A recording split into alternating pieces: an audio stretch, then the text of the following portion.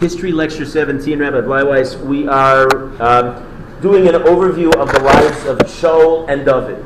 And we're winding down the life of Shaul. If you remember, we talked about the downfall of Shaul. He was a really fantastic individual who, like most of us, has faults, has problems. And when he failed to follow the mitzvah of HaKadosh Baruch Hu, he did not kill the king of... Hello? You can finish my sentence and make me feel like you're out there. Who did he not kill? The king of the Amalekites, in Hebrew, Amalek. Right? He didn't kill the king of Amalek, so the Ruach HaKodesh, the special spirit of HaKadosh Baruch Hu, departed Shaul, and simultaneously, where did it go? To David. To David, this fine, gingy lad. I'm speaking British now.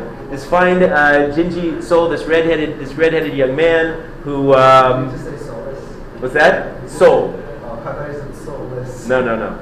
And Shaul now is angry, and if you remember, the plot thickens. Shaul now understands that David is chayav misa. He is subject to the capital punishment for being rebellious, for being morid b'malchus, for rebelling against the king.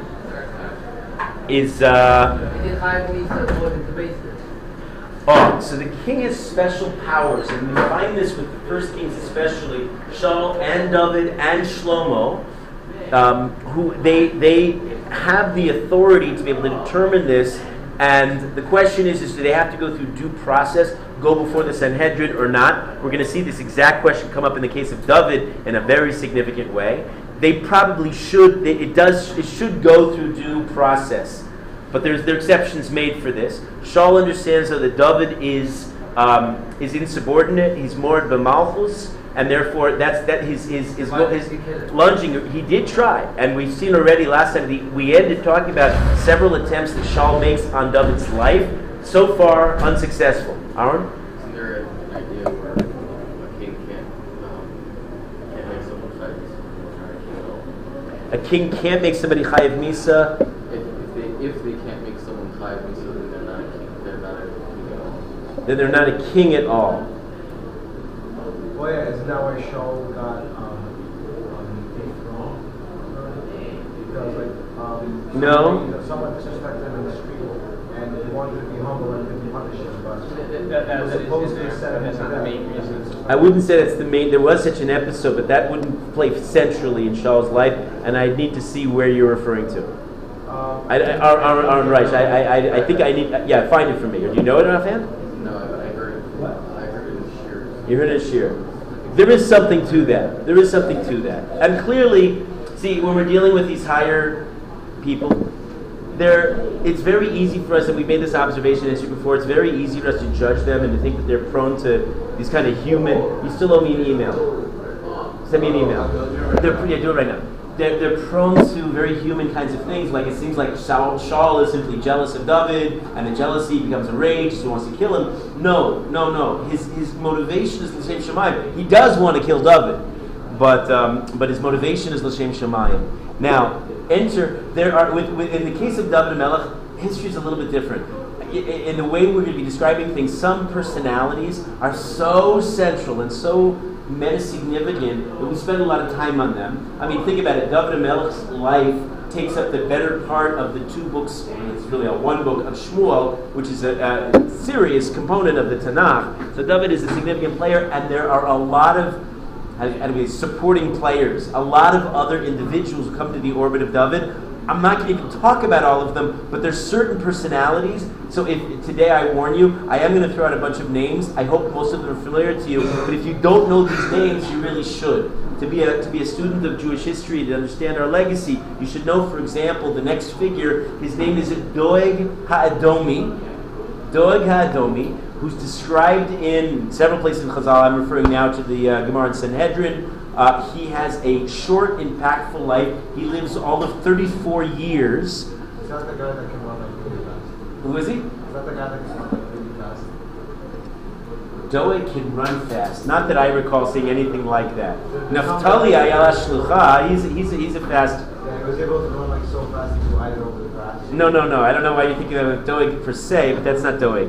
He, in his short life, was one of the greatest Talmidei Chachamim of all time, to the point that anybody who argued with him, he could argue, he could take him on and make the other guy blush out of humiliation for, as it were, they would turn around and go, arr, arr, arr, arr, like, a humiliated dog. That's how sharp and brilliant he was. I heard he's one of the forward people ever. What you're referring to is a very famous Mishnah in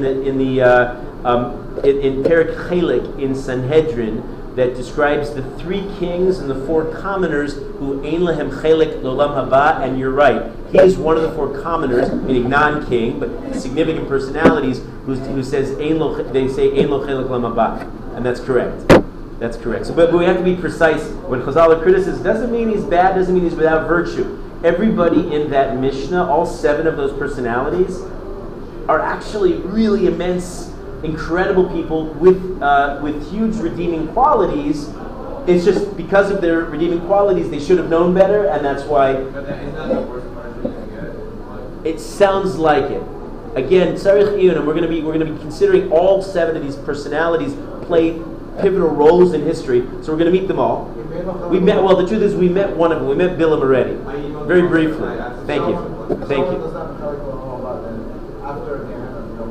So what does that mean? It's a great question you're asking too. What are the implications of that? Does that mean Chas v'Shalom HaKadosh Baruch Hu makes a mistake? That can't be. Kadosh Baruch Hu doesn't make any mistakes. He brought this neshama into the world. If the person they don't have any afterlife, there must be some notion of an afterlife. So what are the implications? Are also a little bit cloudy to us. For sure, they can have it. They can have a long term in Gehenna. They can have bitter. But what does it mean? They vanish off the earth. That's I'm going to leave that inside what we say. Tzadi Ayin Gimel Sarich Iyun Gadol. That's a topic in itself. What happens to these lost souls? Clearly, though, he's somebody who is a tremendous consequence. He knows Torah. He was. What do we know about him? We know that he was present when Shaul fought the Amalekim, and he also, with Shaul, was in favor of saving the king Agag's life. That was one of his demerits. The Gemara in Chagiga tells us that his major sin, he was great in Torah, but he had a real problem with envy. He saw other people had certain things and he wanted them. Specifically, he was envious of David. What happened? And the Gemara says this, it's in Sanhedrin, it's in Baba Basra says like this too, Ein lo chelik l'olam haba. They had an argument over what was right down the street here. Where is the location of the Beis HaMikdash, which you realize, we're talking now, we're reliving vicariously pretty exciting times. David HaMelech is not far away, and today we're going to talk about this. He's about to conquer the holy city of Yerushalayim and going to designate where the Makom HaMikdash is. And Doeg HaEdomi simply, based on his learning, had an argument. He said it's not there, it's elsewhere. What do you say? It's still a no. Say it again? It's still a no. He stole? It's still a no, right? A no. The Mishkan is in Nov. Right now, and Nov is going to play a role now in the story, you remember correctly, the Mishkan is located in Nov, which is somewhere north of Yerushalayim, and they have an argument about where the Beis HaMikdash should be built. Now, Doeg is also clever, and he's an operator, and he has a whole conspiracy to undermine David. It's really with the goal of overthrowing David. He thinks that he could be better than David. When David flees, as he's fled already, he's running around the country escaping from Shaul. Doeg tells Shaul, the king, Doeg tells him that David's marriage to the king's daughter was never valid. The king's daughter? Who's the king's daughter? Michal. That marriage was never good. Shaul defers to the great Talmid Chacham and he says, okay, I will give my daughter's hand in marriage to a different man named Paltiel, and she marries Paltiel. Now, if you heard my tone of voice just now, I put this in quotation marks. She marries Paltiel, but Paltiel was a big Yirei Shamayim, and he didn't believe it for a second. He knew that he was assigned another man's wife. And he cried, right? And he cried, and the Gemara in Sanhedrin tells us, famously, he slept with a sword in his bed that separated between him and Michal, and he never touched her. There's another man's wife, I have nothing to do with her. And he held himself back, he controlled his Yetzer Hara, and it's a whole period of time that Michal is separated from her husband and given the Paltiel, but he never really consummates the marriage. And then Doeg does his most famous act, and he's cited in Pirkei Avos and elsewhere. This is his great act of villainy. He tells Shaul, I know where David fled. And remember, Shaul is chasing him for his life. I know where David is. He's hiding in Nov itself, the Nov where the Mishkan is located. And the Kohanim there in Nov, 85 of them, actually 86 of them, are covering up for David. That's what he tells him. What he doesn't tell him, and by the way, that's all true. And the Mishnah B'Yavos tells us he is the poster boy for which Avera in the Torah. You know, it starts with the Reish. Starts with the Reish, ends with an Echilus. Starts with the Reish, ends with Echilus. Hey, you're good. Rechilus. Okay. Rechilus being not quite Lashon Hara, even though it overlaps a little bit. Not quite Lashon Hara, just a talebearer, just giving information. All he's doing is telling Shaul a technical piece of information. Oh, look, David's over in Nov, hiding out with the Kohanim. Of course, what do you expect that's going to do for Shaul? Shaul is going to fly into a fit of rage, and there are terrible consequences. What he neglects to tell them is that when David went to Nov, he didn't want to endanger the Kohanim, he didn't want to get them into trouble, so he told the Kohanim that I'm here on a mission from Shaul. He lied to them to save them. He said, I'm on a mission from Shaul, and that's why the Kohanim did nothing insubordinate to the king. So meanwhile, David's in Nov. The Kohanim think that they're doing nothing wrong. Doeg gives this choice piece of information to the king, and the king orders Doeg have every one of those Kohanim killed for also being morid b'malchus. They're going against me, and therefore they're all going to die. And Doeg has them all, 85 of them out of 86 killed, together with many others. One Cohen gets away. He plays a role later on. His name is Evyasar. He's a young man, Evyasar ben Achimelech. I throw this out to you because this is going to come back at a later point in history. Maisa Avu Siman Labanim, whatever happens now is reflected later on. And, do you know the connection? What is the connection? I mean, he's the last of the Kohanim. I know. He's the bearer of the... I'll throw this out to you. After the break, probably one of the first... Well, no, not the first class. It's going to be a lot. Probably a few weeks after the break, we're going to see another episode involved with David's descendants, the house of David, down in Malchus Yehuda, in which there's somebody who's going to rise up and conspire to murder all the descendants of David, and one gets away. Do you know what it is? Do you know who the person is who tries to murder him? Okay, I'm not telling you. You can look it up or just stay tuned. The person who died, which is important, is the Canaanites, the ones who made an illegal treaty. That's not the same connection. No, but I mean... Don't confuse the issue, because I'm going on. No, but in Nov, though, that's what I'm saying. In Nov, you're saying the Givonim? Yeah, when the Kohanim died, so did some of many of the Givonim also died. Yeah, and that comes later on. That also will come to play a role later on. Yeah. Okay. Yeah, Ilan. Wasn't it true though that the reason Achimelech died is because Eli's sons are going to die? Eli's sons are going to die. What's that connected here? Eli the Kohen. Yeah. His first.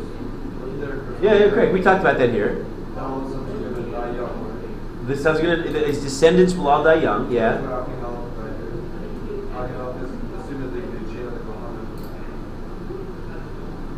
These Kohanim are among the seed of Eli, a Kohen? No. Not necessarily.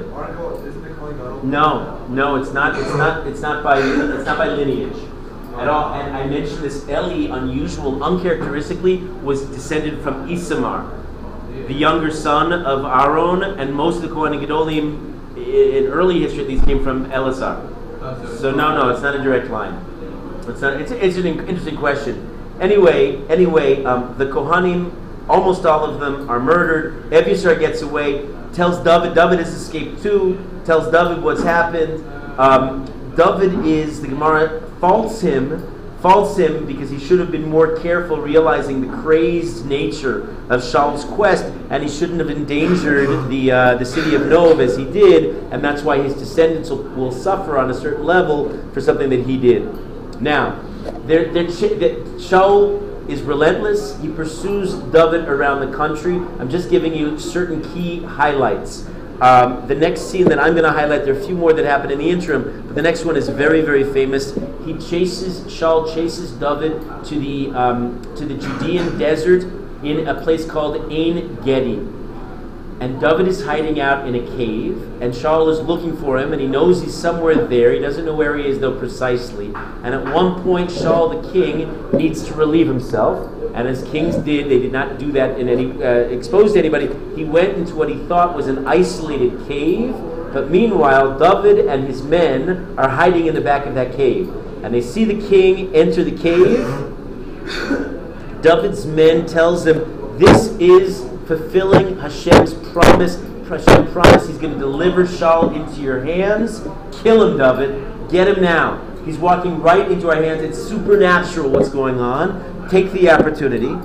And David says, no. This is Mashiach Hashem. He's the anointed from HaKadosh Baruch Hu. I don't touch him. Instead, as Shaul is relieving himself, he famously goes over. He walks to his garment, and he without Shaul noticing, he cuts the corner of the garment and goes back to the back of the cave. And as Shaul, you know the scene? When there's certain scenes in history you just have to know. They're just so important. Shaul is about to exit the cave, and David calls out for him.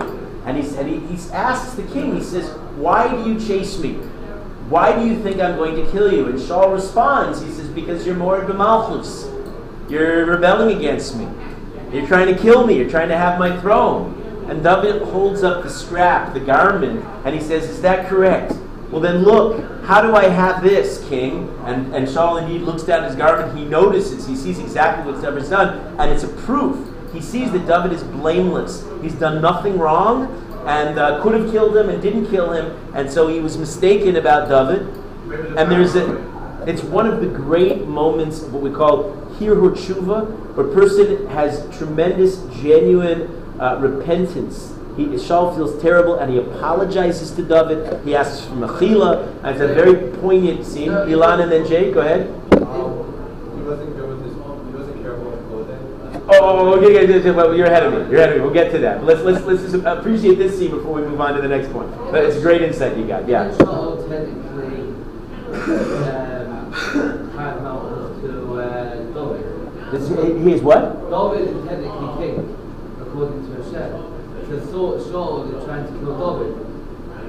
So you're saying it's like backwards here. Really, David should be the king because there's been some... No, Shaul should die because he's going against the king. On some level, but David has had some minimal early kind of coronation without really officially being coronated. So why do David doesn't do Shaul? Why doesn't he? Yeah. Because he... And it was set a bad precedent too. That was one of the comments.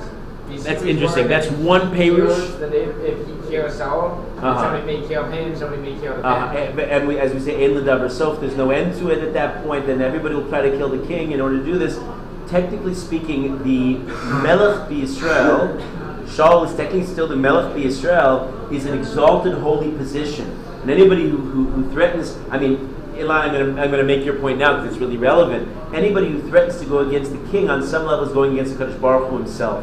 That's why, and think about this, David is, how l'shem shemayim, how beautiful is David and his actions, and he's trying so carefully to honor the king, and yet because David cuts the hem, the corner of the robe of Shaul, he's punished for that later on. Because even cutting the garment is seen as a denigration of the covenant of the king. Because that's how, the level that he expects from his tzaddikim, he shouldn't have even done that. Yeah, but it's like the same. I know. And so that for you and me, it would have been a virtuous thing to have done. But for David, HaKadosh Baruch Hu expects more, and that's why later on in David's life, we're going to find this, that in the end, clothes will no longer serve the king, and in his old age, he literally can never find comfort. He's freezing. And clothes do not give him comfort, and there's something else that they right. Something else at the very beginning of the book of Malachim that we'll talk about. But we're ahead of ourselves right now.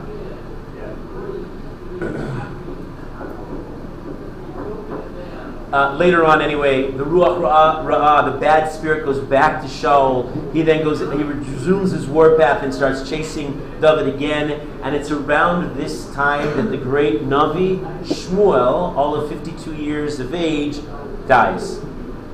All during this very impactful, tumultuous time. Where, meanwhile, is the Mishkan was in Nov. The Mishkan, having been in Nov for 13 years, now moves to Givon for 44 years.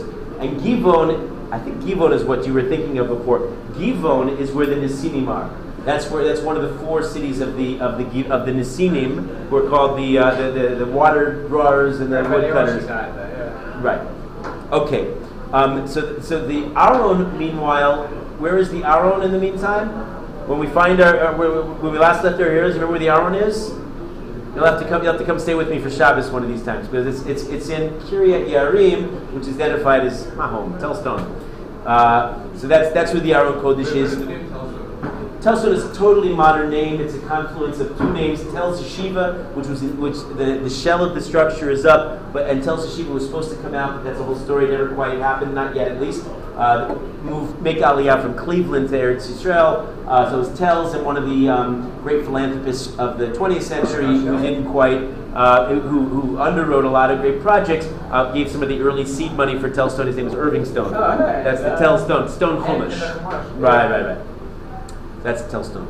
I get in arguments with the tour guides, because other tour guides say that's not the right stone. They say it's David Stone, Mickey Stone. There's a whole the first general of the Israeli fight, or the Jewish fighting. It wasn't an army yet, because before there was a state. It was an American guy who, you know Mickey Marcus, cast a giant shadow. Anyway, he was killed, and there's a big monument up at the top of Tel Stone where he died in friendly fire. Terrible tragedy, right before Israel declared independence in 1948. David is running from Shaul still, and the next famous episode. I'm not giving you the whole story. I'm giving you the highlights. He comes down to the area in the Hebron Hills of a place called Carmel. It's a little community called Carmel today. Not so clear that it's in the exact right area, but generally that general region south of Hebron. And there's a big, wealthy man by the name of Naval who lives there. And David's with 400 soldiers, and he sends word to Naval, please can you offer hospitality? I'm fleeing for my life. We need to be taken in. Can you please feed us and take care of us? And Naval refuses. Naval is a term also, a disgusting individual that either comes from this individual himself, who is a disgusting person, or you just aptly named. You ever hear the expression Naval B'Reshus HaTorah? This is Judaism 101. Naval B'Reshus HaTorah means he's somebody who's technically from, but he's an animal. You know people like this. You've heard of people like this, right? They walk the part and dress the part. And they do everything technically from, but they're evil, rotten, lousy people. The guy who, let's say, looks the part but beats up his wife. That's a Naval B'Reshus HaTorah. So this is such an individual, and he refuses to help David, even though he recognizes, and everybody knows that David's a tzaddik.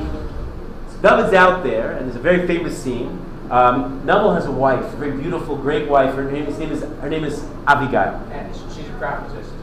Right, she's one of the 7 women, female Neviot, prophetesses. Right, we mentioned her. So she rides out to David, and she says, "Please forgive my husband."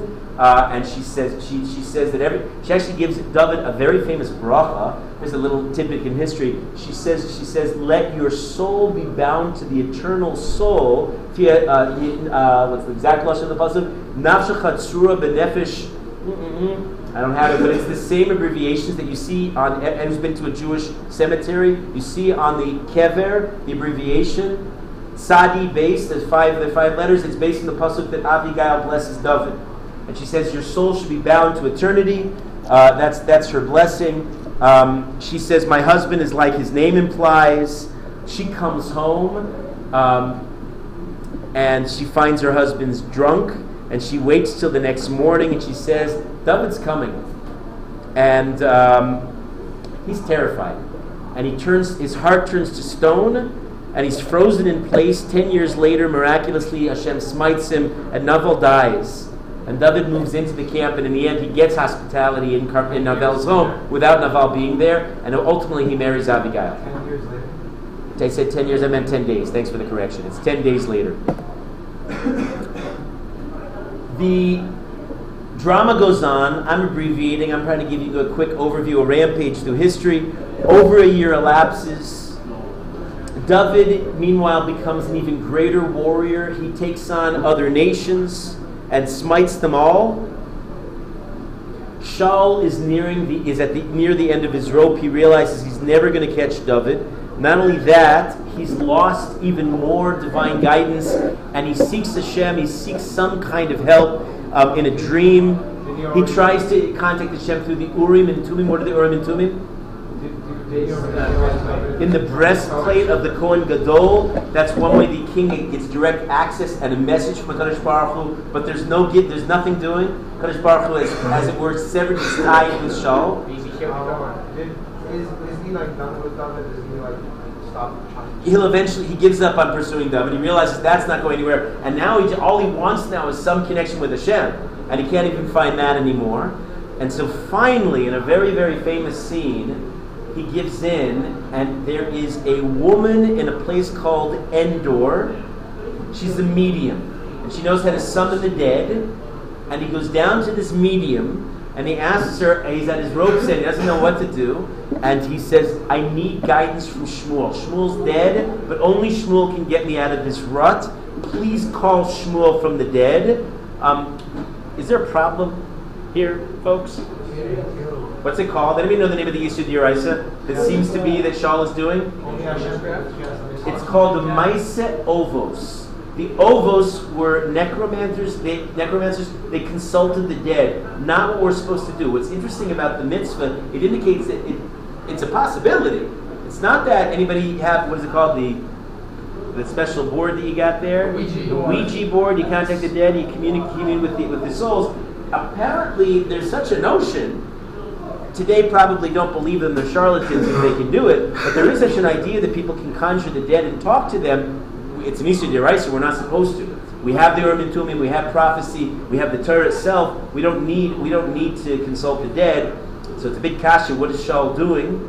He was desperate. One of the Mefarshim say he's simply desperate. Shmuel comes to him, and he tells him, "Why did you bring me from the dead?" And Shaul says, "Well, I'm desperate." And he said, and Shmuel only tells him one prediction. He says, "Tomorrow, you and your sons will be with me." Wow! Hit the low chords on the piano, please. Yeah. So tomorrow you will be with me. What's interesting too, the Mefarshim point out, the episode shows us that Shaul was a tzaddik.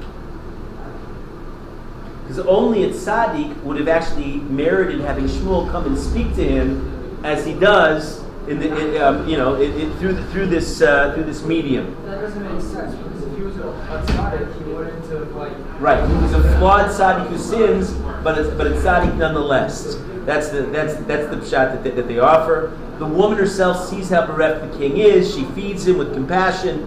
Rambam explains, and this is very consistent. If you know the Rambam on our the Rambam explains. He says the whole thing was Shaul's dream. It never actually happened, and so Rambam says Shaul violated no Isur, and there was no Aveira here. The next day, the Jewish people, led by their king and his sons, go up against the eternal protagonist, at least at this point, who's been our major enemy through this period, the Plishtim, the Philistines. They go into Mount Gilboa, Har Gilboa, which sits above the Jezreel and Beit Shan valleys, and it's there where 3 of Shaul's sons are slain, including our hero Yonasan, the good friend of David. And the archers strike Shaul, but don't succeed in murdering him. He's lying very, very seriously injured, and he turns to his arms bearer, and he says, "Please finish the job." And the arms bearer refuses. "I'm not going to kill the king." And so Shaul, very famously, does what? He falls on his sword. He falls on his sword. This is even though we've seen, if you remember, we saw Avimelech, the Shofet, kill himself. And we're going to see another example of suicide. This is the first, really, Avimelech didn't kill himself, he had his sword's bear do it, assisted suicide. Here, Shaul commits suicide. And suicide is an Issa D'Oraisa, and the question is discussed, what was Shaul doing, and did he do a major Aveira? Could you say that he was insane? Some do. Some say he was insane, but that's not the usual pshat. I'm going to suggest now some of the ways the Mefarshim deal with this famous question, what was Shaul, how do we understand his last act? The Ramban tells us that for a gadol, for a great Jew like Shaul, it's technically mutter. He was, after all, what's called anus. Anus Rahmane Patre, a person under duress, Hashem forgives. And under those circumstances, his suicide was going to be murder soon. He was going to die soon anyway, and it was therefore understood in its own special category. Don't try this at home, kids, literally and figuratively. And it was just true for Shaul. Come, scoot in. We got plenty of room. Sit. Come, it's plenty of room. So that's the Ramban. The Beit Yosef, who wrote the Beit Yosef? Rav Yosef Karo. The Beit Yosef discusses Shaul in the Shulchan Aruch. He says otherwise. He said what Shaul did was a grave prohibition. A person's not allowed to commit suicide, and what Shaul did was against the Ratzon of the Chachamim. A couple other explanations. The Marshal suggests like this. It's very interesting. Good. The Marshal says like this. Shaul was thinking like this. If he would have survived, the enemy would have captured him. The Jews, understanding that their king is held captive, would have risked everything to redeem their king.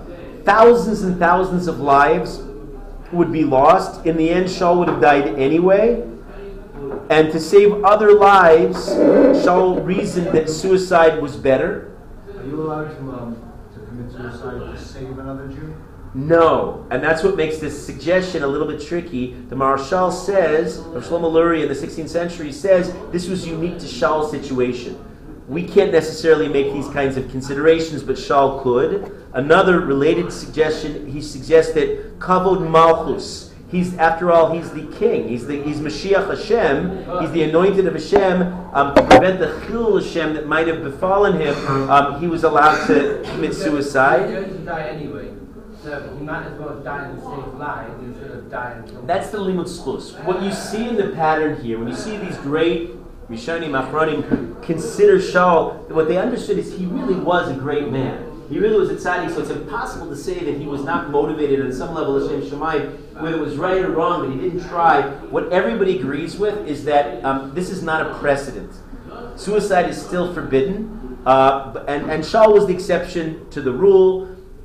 Yeah. Are you, for example, is there a certain point where you're allowed to, for example, there was that story a while ago with the soldier that jumped on a grenade? Yeah. So if you're interested in this subject, I have a file called Suicide. You can get my shir online, menashebleiweiss.com, and I go into much greater depth there than I do right now, because it's just brief, and we can't really talk about Shaul without at least briefly talking about suicide.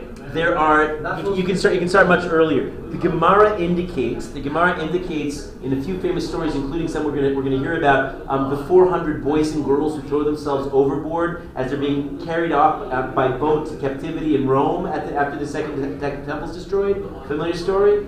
And they throw themselves overboard, and it seems the way the Mefarshim relate to that was a positive act. They died al Kiddush Hashem. We have to understand how they relate to different kind of acts.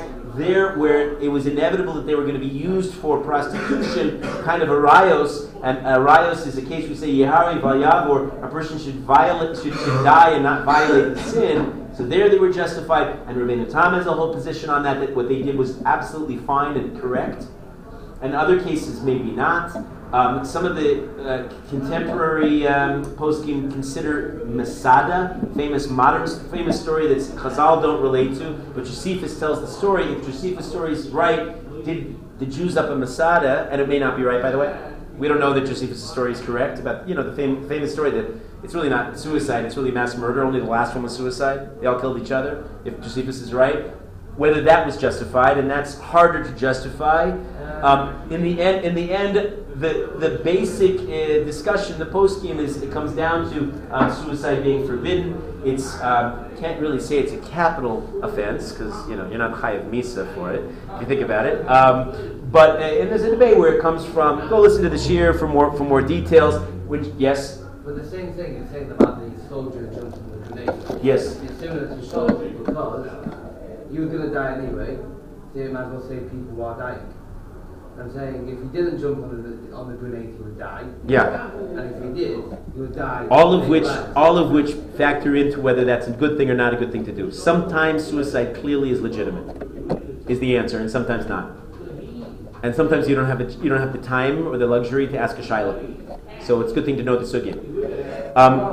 When Shaul dies, I want to go on. That was a good question. After 9/11, I heard that like in 9/11, some of the people will just jump out of the building. Yeah. Burning anyways, they couldn't get down. Mm-hmm. That may not be suicide. If death was clearly inevitable, that may have been more justified. Although we have to ask what was the purpose. Asked the rabbis said it was legit. So I'm asking you, is it actually like? Could be. It could be. It could be. We see chilukei deos. We see different deos, and a lot of it comes down to what are the circumstances and what is the gain. What would you gain by doing that? I want to move on though. Let me move on.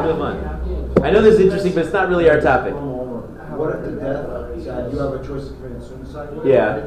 Is a tremendous amount less painful than the death sentence? Yeah. What they call in modern terms euthanasia. And I'm not referring to kids in Hong Kong. Right. People who die, mercy killing is another discussion. Also complicated, also file, also online. I have a whole piece on the subject, and you could say that there might be some precedent for it. We'll reconsider the question when we talk about Rebbe Yehuda Nassi's death, which might be considered a kind of euthanasia. Pay attention; it'll be a few months from now, but we'll get there. Bezras Hashem. In any case, generally speaking, the approach to life is we don't care as much about quality of life as much as life itself. The pasuk we read in Parsha recently was Bachar B'chat. You should choose life, and so even a life that's difficult, yes, but could you do a mitzvah? A person sitting in a hospital bed the rest of his life, but could he say Kriya Shema? And doesn't that justify his existence on some level? We generally, we're in the Western world, it's all about quality of life, and if you're not having a good old time, if you're suffering, chas v'shalom, you might as well just die. The Jews don't see suffering necessarily as the all embracing evil. When Shaul falls, David laments famously, Eich naflu giborim, how the mighty have fallen. David himself is aware, even though Shaul is committed to killing David this entire period, David sees his greatness, and he recognizes the loss, the tragic loss of Shaul.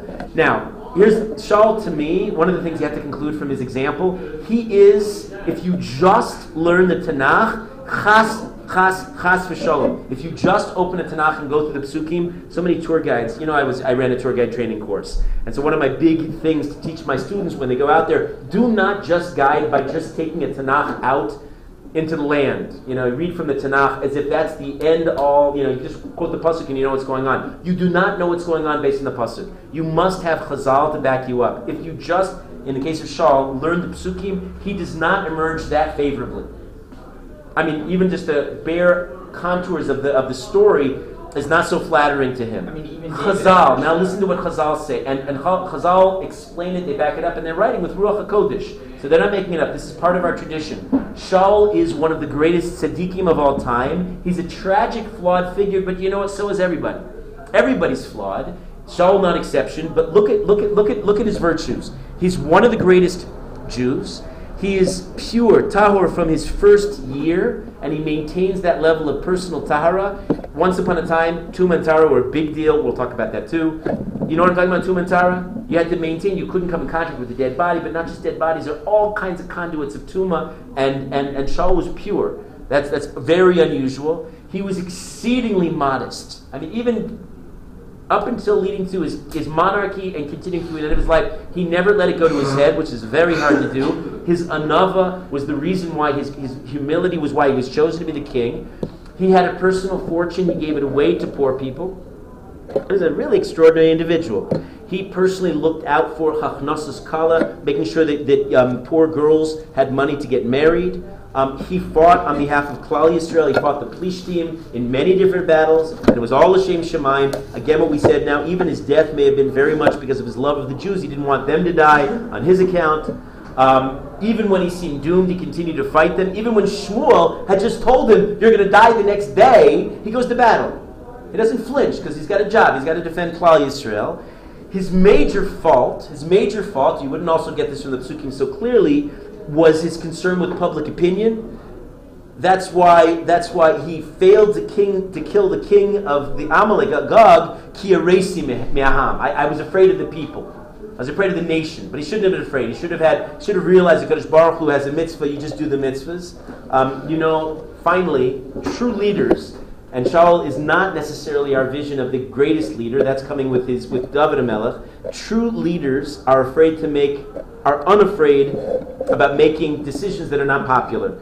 One of the great statements of Rav Yisrael Salanter, he says, Rav Yisrael Salanter, the founder, the architect of the Musar movement in the 19th century, he says, a rabbi, or a leader for that matter, with whom everybody agrees is not a rabbi. A rabbi with whom everybody disagrees, he said, nitkin mensch, is not a mensch. Sometimes you can't be against the people. If you're always going to disagree, you're not a mensch. But you have to be prepared to do things that they're not going to be popular with the people. That's part of what it is. It's not a popularity contest. Giving over Torah, leading the Jews, sometimes you're going to say something that's incredibly unpopular, undesirable for people to hear, and simply true, and it needs to be said nonetheless. The next king of the Jewish people, you're good, because he knows me already and knows that I have all these gotcha kinds of questions. Anybody know his name in Hebrew? The next king of the Jewish people after Shaul? David. That's what you thought you were going to say, but you didn't pay attention to Barak's correct answer. It's a surviving son of Shaul, and I'm not telling you his name. Come back this time tomorrow as we meet the next king of the Jews. Very briefly, only 2 years, and he's not really over the entire Jewish people. And of course, we're going to focus tomorrow, Bezras Hashem Yisparach, on David HaMelech as he emerges. Technically, he's not over the Jewish people at all. That's absolutely correct. So that's a fair statement. Shkoyach, everybody.